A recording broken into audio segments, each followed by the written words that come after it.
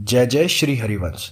अपने जीवन को और अधिक आध्यात्मिक बनाने के लिए हमारे इस पॉडकास्ट को फॉलो कीजिए और इसे और अधिक लोगों तक पहुंचाने के लिए हमें स्पॉटिफाई पर रेटिंग दीजिए।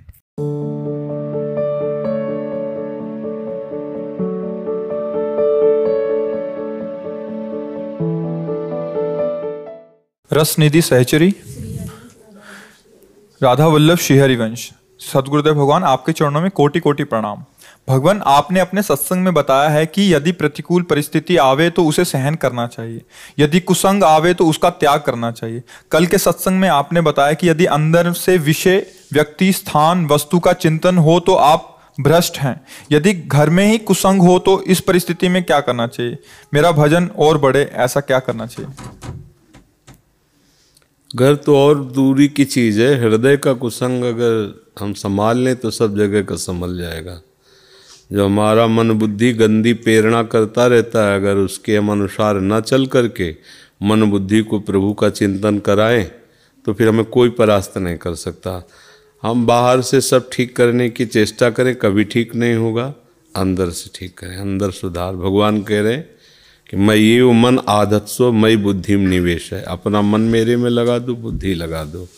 हम क्या करते हैं कि बाहर से सुधार की चेष्टा करते हैं, पर मन जो गंदा चिंतन करता है, गंदी प्रेरणा करता है, राग द्वेष का चिंतन, हम उस पर ध्यान नहीं देते। हम वर्तमान के समय को व्यर्थ में नष्ट करते हैं, भूत और भविष्य में। इसलिए उपासक सावधान रहे। वर्तमान के समय में भगवत चिंतन करते हुए मन के द्वारा की हुई शुभ अशुभ प्रेरणा दोनों से बचे, न शुभ से न अशुभ से, क्योंकि शुभ भी बांधने वाला है, अशुभ भी बांधने वाला है। हम नाम, मंत्र, वाणी, भगवत चिंतन, सेवा चिंतन, इसमें बाहर का कोई कुसंग कहाँ तक हटाया जा सकता है? क्योंकि बाहर सब कुसंग ही कुसंग है। कोई बिरला ऐसा घर होगा या बिरला ऐसा वातावरण होगा जहाँ पूर्ण रूप से सात्विक भागवतिक वातावरण हो। नहीं तो दो भागवतिक हैं तो दो आसुरी स्वभाव वाले हैं, तो ऐसा बना रहता है, वो बना ही रहेगा। देखो लंका में भी भजन तो कर लिया विभीषण जी ने, तो हमें चाहिए कि हम अंदर से भजन परायण बने, बाहर से सबके साथ जैसा बर्ताव करना चाहिए वैसा ही हम करें। हम अपने को बड़ा भगत मानकर किसी का तिरस्कार न करें, क्योंकि परिवार है वो। अगर उसमें हे भाव रखेंगे तो फिर हमारा भजन नहीं बन पाएगा, लड़ाई झगड़ा होता रहेगा, वो सब ठीक नहीं। किसका प्रश्न है? हाँ, ऐसे आनंद पूर्वक रहो, अंदर से नाम जप करो, अंदर की वृत्तियों को सुधारो, बाहर जिसके प्रति जैसा व्यवहार है वैसा निरपेक्ष होकर कर दो, ममता रहित होकर जिसके साथ जैसा व्यवहार है धर्म के अनुसार वैसा कर दो, और अंदर से भजन करो। वो सुधर जाए ऐसी हमें सामर्थ्य नहीं, हम सुधर जाएं भगवत कृपा से, इतनी बात स्वीकार करो जी। ऋचा जी, अमित जी। श्री सद्गुरुदेव भगवान, आपके चरणों में कोटि कोटि नमन। सद्गुरुदेव भगवान, हमारी दीक्षा हुए 7 महीने हुए हैं, परंतु दीक्षा से 1 वर्ष पूर्व ही हमने जुगल सरकार की श्री विग्रह सेवा श्री जी की कृपा से विराजमान की थी। उस समय ये अष्टयाम सेवा होती थी, हमें भी ये नहीं पता था। पर अभी अब 2-3 दिन पहले एक एकांतिक में किसी भक्त ने प्रश्न किया तो आपने बताया कि यदि आज्ञा लिए बिना आपने अष्टयाम सेवा प्रारंभ कर दिया तो अपने जुगल सरकार को गुरुदेव भगवान से मिलाना चाहिए, एक बार हाँ, दिखाना चाहिए। अपने आराध्य देव के दर्शन करा देने चाहिए। क्या ये हम स्वयं से लाए थे और विराजमान के गुरुदेव भगवान, हमने इनको राधा गोविंद बुलाते हैं। हाँ, तो बिल्कुल ठीक बात है। हाँ, बहुत ही ठीक है, सुंदर विराट, खूब प्यार से सेवा करो। हमारे जी कुंज बिहारी जी आए, ये अच्छा दंडो दंडो दंडो। जय हो प्रिया प्रीतम की जय हो, स्वामी जी महाराज की। देखो अब मतलब इस रस मार्ग में प्रथम गुरु श्री स्वामी जी महाराज है, जिन्होंने हमारे चित्त को भगवान विश्वनाथ जी की उस एकांतिक संन्यास उपासना से घसीट कर रास बिहारी के चरणों में आकर्षित किया। मतलब एक वो अलौकिक आकर्षण स्वामी जी के अंदर, अलौकिक आकर्षण। और देखो एक अलौकिक परमहंस की तरह महाराज गृहस्थ में थे, पर परमहंस की तरह उनकी अंतिम स्थिति थी। आप देखो साथ लाए थे तो देखो कैसी स्थिति, बस वृंदावन प्रिया प्रीतम हो। देखो एक बात बताए, बहुत कृपा हमारी ऊपर, जो परमहंसों की वृत्ति होती ना। तो स्वामी जी भले गृहस्थ में थे, जैसे भाई जी महाराज गृहस्थ में थे, पर वो महान संत, ऐसे स्वामी जी हमारी दृष्टि में सदैव संत ही, और वो संत थे, संत ना किसी से राग न किसी से द्वेष, वृंदावन धाम प्यारी जो प्यारे जो, बस इतना। और संत का स्वरूप क्या है? यही तो संत का स्वरूप है, दुनिया से मतलब ले अपनी प्यारी जी। और रास में कभी भी ये नहीं देखा कि स्वामी जी अभिनय को देख रहे हैं। स्वामी जी साक्षात प्रिया प्रीतम को देखे, साष्टांग दंडवत आरती पूरा, मतलब सब साक्षात बैठे प्रभु, कोई बोलेगा नहीं। और ऐसा आलाप, ऐसा स्वर, कोकिला वृद्ध है एकदम, मतलब छा जाए, चित्त चुरा ले। ये सब भागवतिक दैवी संपदा होती है, भागवतिक संपदा होती है। अरे बच्चों जैसा, जैसे कोई ब्रज लीला का प्रसंग है तो स्वामी जी को उस समय प्रसन्नता समाई, जैसे बैठे ना, सवाल ही नहीं थे प्रसन्नता, ऐसे कोई भी प्रसंग एकदम ऐसे खिल जाते थे। तो भागवतिक महापुरुष, भागवतिक महापुरुष, उन्हीं की कृपा करुणा से इधर आकर्षण हुआ और सब बात बन गई, उन्हीं की कृपा करुणा से। संजय बवेजा जी फरीदाबाद से। महाराज जी आपके श्री चरणों में कोटि कोटि प्रणाम। महाराज जी दिव्य काम और भौतिक काम में क्या अंतर होता है, उसको कैसे समझ सकते हैं? दिव्य काम होता ही नहीं, दिव्य जहाँ लग जाता है वहाँ प्रेम होता है, समझ रहे हो? जहाँ शरीर और इंद्रियों से विलास होता है उसे काम कहते हैं, और जहाँ भाव देह के द्वारा प्रिया प्रीतम की सेवा, प्रभु की सेवा या प्रभु की आसक्ति या प्रभु के साथ जो लीलाएं हैं वो प्रेम कही जाती हैं। जो शरीर संबंध से होती है उसे काम कहते हैं, जिसमें इंद्रियों और शरीर का होता है। जो भाव में होता है वो दिव्य प्रेम होता है। जैसे प्रिया प्रीतम की सेवा में या श्री कृष्ण का मिलन इस शरीर से थोड़ी होता है। इस शरीर का विस्मरण करके भजन के प्रताप से जब भाव देह की प्राप्ति होती है, जिसे चिदानंद देह कहते हैं, और चिदानंद विकार रहित होता है। चिदानंद में देह तुम्हारी, विगत विकार जान अधिकारी। विकार पांच भौतिक शरीर में रहते हैं, मायाकृत रचना में रहते हैं। भाव देह और प्रभु ये मायाकृत नहीं है। तो वहाँ जिसे दिव्य काम जैसे संबोधन किया गया ना शब्द कह, वो महाप्रेम, प्रेम, ये जो पांच भौतिक शरीर से क्रियाएं होती हैं इन्हें काम के लिए कहा गया है।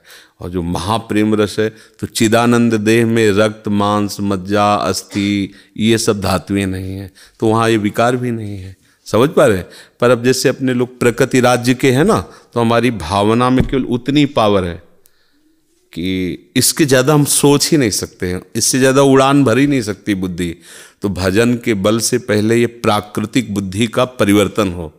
हमारी बुद्धि अभी गुणों के अंदर है, सतोगुण रजोगुण तमोगुण, तो तीन गुणों से रचित माया से ज़्यादा वो सोच नहीं सकती, उसकी सामर्थ्य नहीं। क्योंकि माया जो त्रिगुण रचना की है उतने में वो कल्पना, उतने में विचार, उतने में वो सोच सकती। इसके आगे जो भागवतिक रस है जिसे दिव्य कहा जाता है वो त्रिगुणातीत है।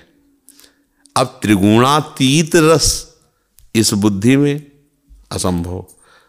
अब इस बुद्धि को भजन के प्रताप से त्रिगुणातीत करके उस रस में लगा। अब वहाँ की जो बात है उसे अगर काम भी कहा जाएगा तो महाप्रेम है वहाँ। काम शब्द यहाँ है। अगर वहाँ जैसे भागवत में है गोपीजनों के रास रस विलास में काम शब्द का प्रयोग, वो प्रेम ही है। यहाँ जो प्रेम कहा जाता है ना वो काम ही है, वो प्रेम नहीं है। वहाँ जो काम शब्द कहा जाता है वो प्रेम ही है, शुद्ध प्रेम। शुद्ध प्रेम तनिक भी मिलावट नहीं प्रकृति की। प्रकृति की मिलावट में गंदगी है। जैसे प्रकृति जन्य ही है, पर भाव में पवित्रता होने के कारण काम की गंध नहीं। एक जवान बेटी कई महीने बाद इस अपने हॉस्टल कहते जहाँ रह जाता है वहाँ से वो स्टेशन आई, पिता लेने आया है। 45-50 वर्ष का पिता है, 20-22 वर्ष की बेटी। दौड़ करके वैसे गले लगे और अपनी बेटी गले लगा के माथा सूंघ रहा है, चूम रहा है। दूसरा आदमी जिसके मन में मलिनता है वो क्या देखेगा? है, अगर वो इस संबंध को नहीं जानता है, इस भाव का परिचय नहीं जानता है, तो वो दोष दर्शन कर सकता है। तो पर जवान शरीर है, स्त्री शरीर जवान है, गले लगा रहा है, चूम रहा है, पर किंचन मात्र विकार नहीं है। क्यों? क्योंकि उसका भाव है। कौन सा भाव? वात्सल्य, मेरा बच्चा। वो तो कोई राक्षस ही होगा जहां भाव ऐसे बिगड़े। एक प्रकृतिजन्य शुद्ध भाव में कितनी निर्विकारता है। जिन अंगों के देखने से भाव बिगड़ जाता है, नर्स उन्हीं अंगों की रोज सेवा कर रही। ऑपरेशन हुआ उसकी सेवा, क्या उसको काम आ जाएगा? क्या भाव है, ये मरीज है और मुझे सेवा करना इसका परम धर्म है, वहां कहीं विकार नहीं आएगा। छोटे छोटे आप प्रकृति राज्य में देखो, जहां थोड़ी सी शुद्धता भाव की हुई तो वहां विकार का प्रवेश नहीं होता। तो चिदानंद राज्य में भला इस विकार का कहीं प्रवेश हो सकता है क्या? जैसे कोई स्त्री पुरुष हंस रहे हो, मिल रहे हो, आप उस दृश्य को देखें तो काम आ जाएगा? आ जाएगा। जब आप देखेंगे तो आ जाएगा। निषेध किया जाता है नहीं देखना। लेकिन आपके बेटे का ब्याह हुआ हो और नई बहू, नया बेटा, आप स्वयं सब उसकी व्यवस्था किए और दोनों बैठे बात कर रहे हैं, हंस रहे हैं, गले लग रहे हैं, तो आपको विकार आ जाएगा? आप भगवान से कहोगे, प्रभु आज जीवन का सुख दे दिया, हमारे दोनों बच्चे ऐसे खेलें, ऐसे सुखी। वहां विकार की गुंजाइश है क्या? विकार तो बहुते राक्षस है स्वभाव का, वो जो ऐसे भाव में माता पिता को विकार थोड़ी आएगा। तो सोचो, एक लौकिक भाव में काम क्रीड़ा के समय भी, दृष्टि होने पर भी उसके अंदर काम विकार नहीं है, हृदय प्रफुल्लित हो रहा है और वो आशीर्वाद दे रहा है, मेरे दोनों बच्चे ऐसे सुखी रहें, ऐसे खेलते रहें। साधारण भाव में आप देखो, असाधारण जो इस प्रकृति राज्य से ही अतीत है, उसमें कई कहावत। श्री कृष्ण, वो उनका चिंतन, उनका आलिंगन, उनकी मुस्कुराहट और काम, सवाल नहीं उठ रहा। शब्द कोश में शब्द तो वही है ना। जैसे आलिंगन, तो पुत्री का आलिंगन कर रहा है पिता, भाई बहन का आलिंगन कर रहा है, कामी कामिनी का आलिंगन कर रहा है। तीनों आलिंगन शब्द में हैं, लेकिन बड़ा अंतर है ले? ऐसे आलिंगन, प्रकृति राज्य का आलिंगन और परमात्मा राज्य का आलिंगन, बड़ा अंतर है। पर अब जब हमारे अंदर वो पावर नहीं है, परमात्मा चिंतन के वृत्ति नहीं है, तो हमको लगेगा कि आलिंगन शब्द मतलब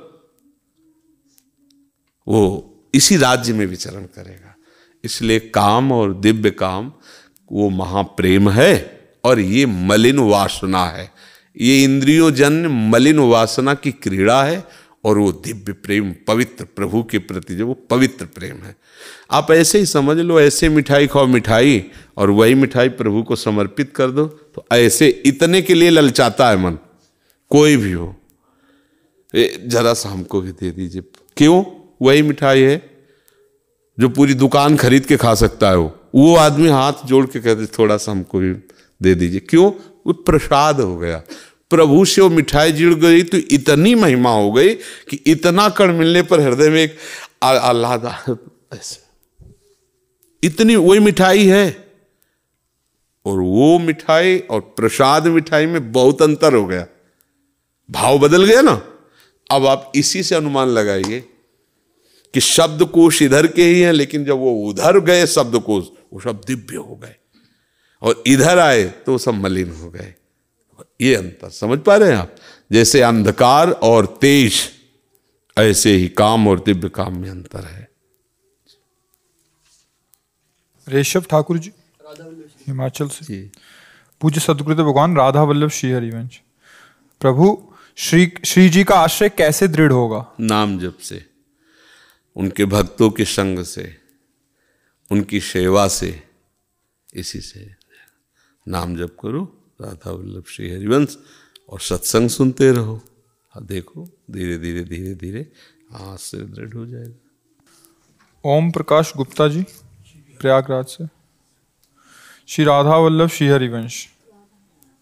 महाराज जी कोटि कोटि प्रणाम। महाराज जी, अगर भूल से प्याज खा लिया तो क्या होगा? ऐसा कैसे हो जाता है? पहली बात तो हमें देख लें कि ऐसा हो कैसे। हम भूल से मांस खा सकते हैं क्या? हम भूल से शराब पी सकते हैं क्या? तो उसको उस कोटि में नहीं रखा आपने, इसलिए उसे खा लिया। जैसे हम घृणित वस्तुओं को, निषिद्ध वस्तुओं को भूल से भी नहीं खा सकते ना, हम जानकारी रखेंगे ना। अब जैसे किसी होटल में मान लो आपको कहीं घूम, व्यापार वाले हो, नौकरी वाले हो, आपको जाना आना है, आपको जानकारी करना होगा कि भोजन में मांस तो नहीं पड़ा, आपको ये चीज़ें तो नहीं पड़ी, प्याज। अच्छा, ऐसी जगह रिश्ते नातेदार के यहाँ गए और आप मान लो तो प्रथम कवल में ही पता चल जाएगा। मतलब प्रथम कवल क्या, जैसे अपने लोगों को कभी भिक्षा में किसी ने दे दी है, रोटी मांगने गए और रख के दे दी, तो ऐसे सामने आते ही वो बता देता कि हम पड़े हैं इसमें, क्योंकि इसमें दुर्गंध होती है ना, गंध होती है उसमें। तो बस उस रोटी को पानी से धो लिया और रोटी पा ली, क्योंकि वो हमें नहीं पाना, क्योंकि मना है। तो जो मना है वो मना है। मतलब जैसे हम किसी रोग से ग्रसित हो, डॉक्टर कर दे ये चीज़ मना है, तो उसमें वकालत नहीं करते, उसमें मान लेते मना है। ऐसे भवरोग की निवृत्ति के लिए ये तमोगुणी आहार जो भगवान के भजन में बाधा पहुंचाते हैं, मना है, तो हमें नहीं पाना। अच्छा, भूल से पा लिए तो एक कवल, पूरा भोजन तो भूल से नहीं होगा ना। अच्छा, एक कवल, उसमें एक बार वो भूल रही हैं, क्योंकि हमें पता नहीं था उसको। कोई अगर हम पूरा समेट के पा गए फिर कह रहे भूल से, तो मुझे लगता है वास्तविक भूल कर रहे हैं, जानबूझ करके ऐसी भूल ना की जाए। क्यों? हाँ, जैसे अब वैष्णव हो गए, शरणागत हो गए, भजन मार्ग में चल रहे हैं, तो अब पूरा खा पी के फिर आया कि पूछ लेंगे कि अगर भूल से एक कवल में तो हो सकता है। जैसे कभी ऐसा हुआ भी है तो ऐसे नाक तक आया है, बहुत सूक्ष्म नहीं आया, तो जबान में पहुंचते ही लग गया कि कुछ गड़बड़ है, तो उसको बाहर कर दिया, हटा दिया। जो गुरुजनों की आज्ञा होती है उसके अनुसार चला जाता है। अगर हमें आदेश हो जाए कि ये नहीं करना तो फिर नहीं करना। उसका क्या मतलब, गुरु जी जाने, शास्त्र जाने, नहीं करना कहा है, मान लिया। डॉक्टरों से हम लोग ज़्यादा वकालत नहीं करते ना। वो बोले ये दवा खानी सुबह, ये शाम के खानी, ये नहीं खाना, ये नहीं खाना है, ऐसा मत करना, तो वहाँ जी के सिवा कुछ नहीं बोलते हैं। ये नहीं कहेंगे कि पीली वाली शाम के क्यों नहीं दे देते यार, इसको सुबह कर दो, तो फिर क्या कहेगा, पर्चा रखो और भाग जाओ यहाँ से। तो ऐसे ही हम जब संत महात्मा शास्त्रों के सम्मत मार्ग को स्वीकार करते हैं, इसी को श्रद्धा विश्वास कहते हैं कि जो कहा उस पर तर्क नहीं, बस स्वीकार कर लिया। और क्यों क्यों का उत्तर ये है कि जो हमारे भजन में बाधा पहुंचावे, वो कुछ भी कोई भी हो, उसे हमें छोड़ना है। तो ये जैसे प्याज है, लहसुन है, मांस है, अंडा है, शराब है, नशे हैं, ये सब तमोगुण प्रकट करते हैं। तमोगुण निद्रा, आलस्य, प्रमाद, भजन में अरुचि, इसलिए इनको मना किया गया है, नहीं खाना। ये आसुरी, तो आप राक्षस तो है नहीं, आप मनुष्य और भगवत मार्ग के पथिक हैं। अलग अलग है ना। मान लो शतोगुणी लोगों का अलग जीवन, रजोगुणी अलग जीवन, आसुरी तमोगुणी अलग जीवन, तो आप तमोगुणी जीवन वाले थोड़े, आप तो भगवत पार्षद स्वरूप हैं, कंठी तिलक भजन माला सात्विक पुरुष हैं। तो आपको फिर वैसे ही खान पान भी करना पड़ेगा, वैसे ही है। अब तिलक कंठी लगाए हो, होटल में जाके हो, मुर्गे की टांग हो, शराब, तो कहीं बन पाएगा क्या? मतलब लोग हंसेंगे आप पे, वारे नौटंकी, सामने कहे क्या है यार तुम नाटक कर, तिलक लगाए, कंठी लगाए, ये सब क्या है? मतलब जो वेश रखे उसके अनुसार चलना चाहिए ना। तो यार तो फिर आसुरी प्रवृत्ति, तो आसुरी, फिर उसका हिसाब अलग होता है। तो अपने लोग तो तीनों गुणों से ऊपर उठने के लिए मार्ग में आए, न सतोगुण, न रजोगुण, तमोगुण, गुणातीत। भगवान का नाम, उनका रूप, उनकी लीला, उनका भजन, ये तो बंदनीय है, त्रिगुणातीत है। निरंतर भजन करने के लिए शुद्ध बुद्धि चाहिए, और इन सबसे बुद्धि अशुद्ध हो जाती है, इसलिए संतों ने इसे त्याग के लिए कहा है। तनिष जी कुरुक्षेत्र से, जय जय राधा वल्लभ श्री हरिवंश। मेरे प्राणधन, मेरे प्रिया प्रीतम, मेरी एक जिज्ञासा है कि हमारे ठाकुर जी श्री कृष्ण जी की कितनी आयु है? अनंत अनंत, 100, 200, 1000, अनंत।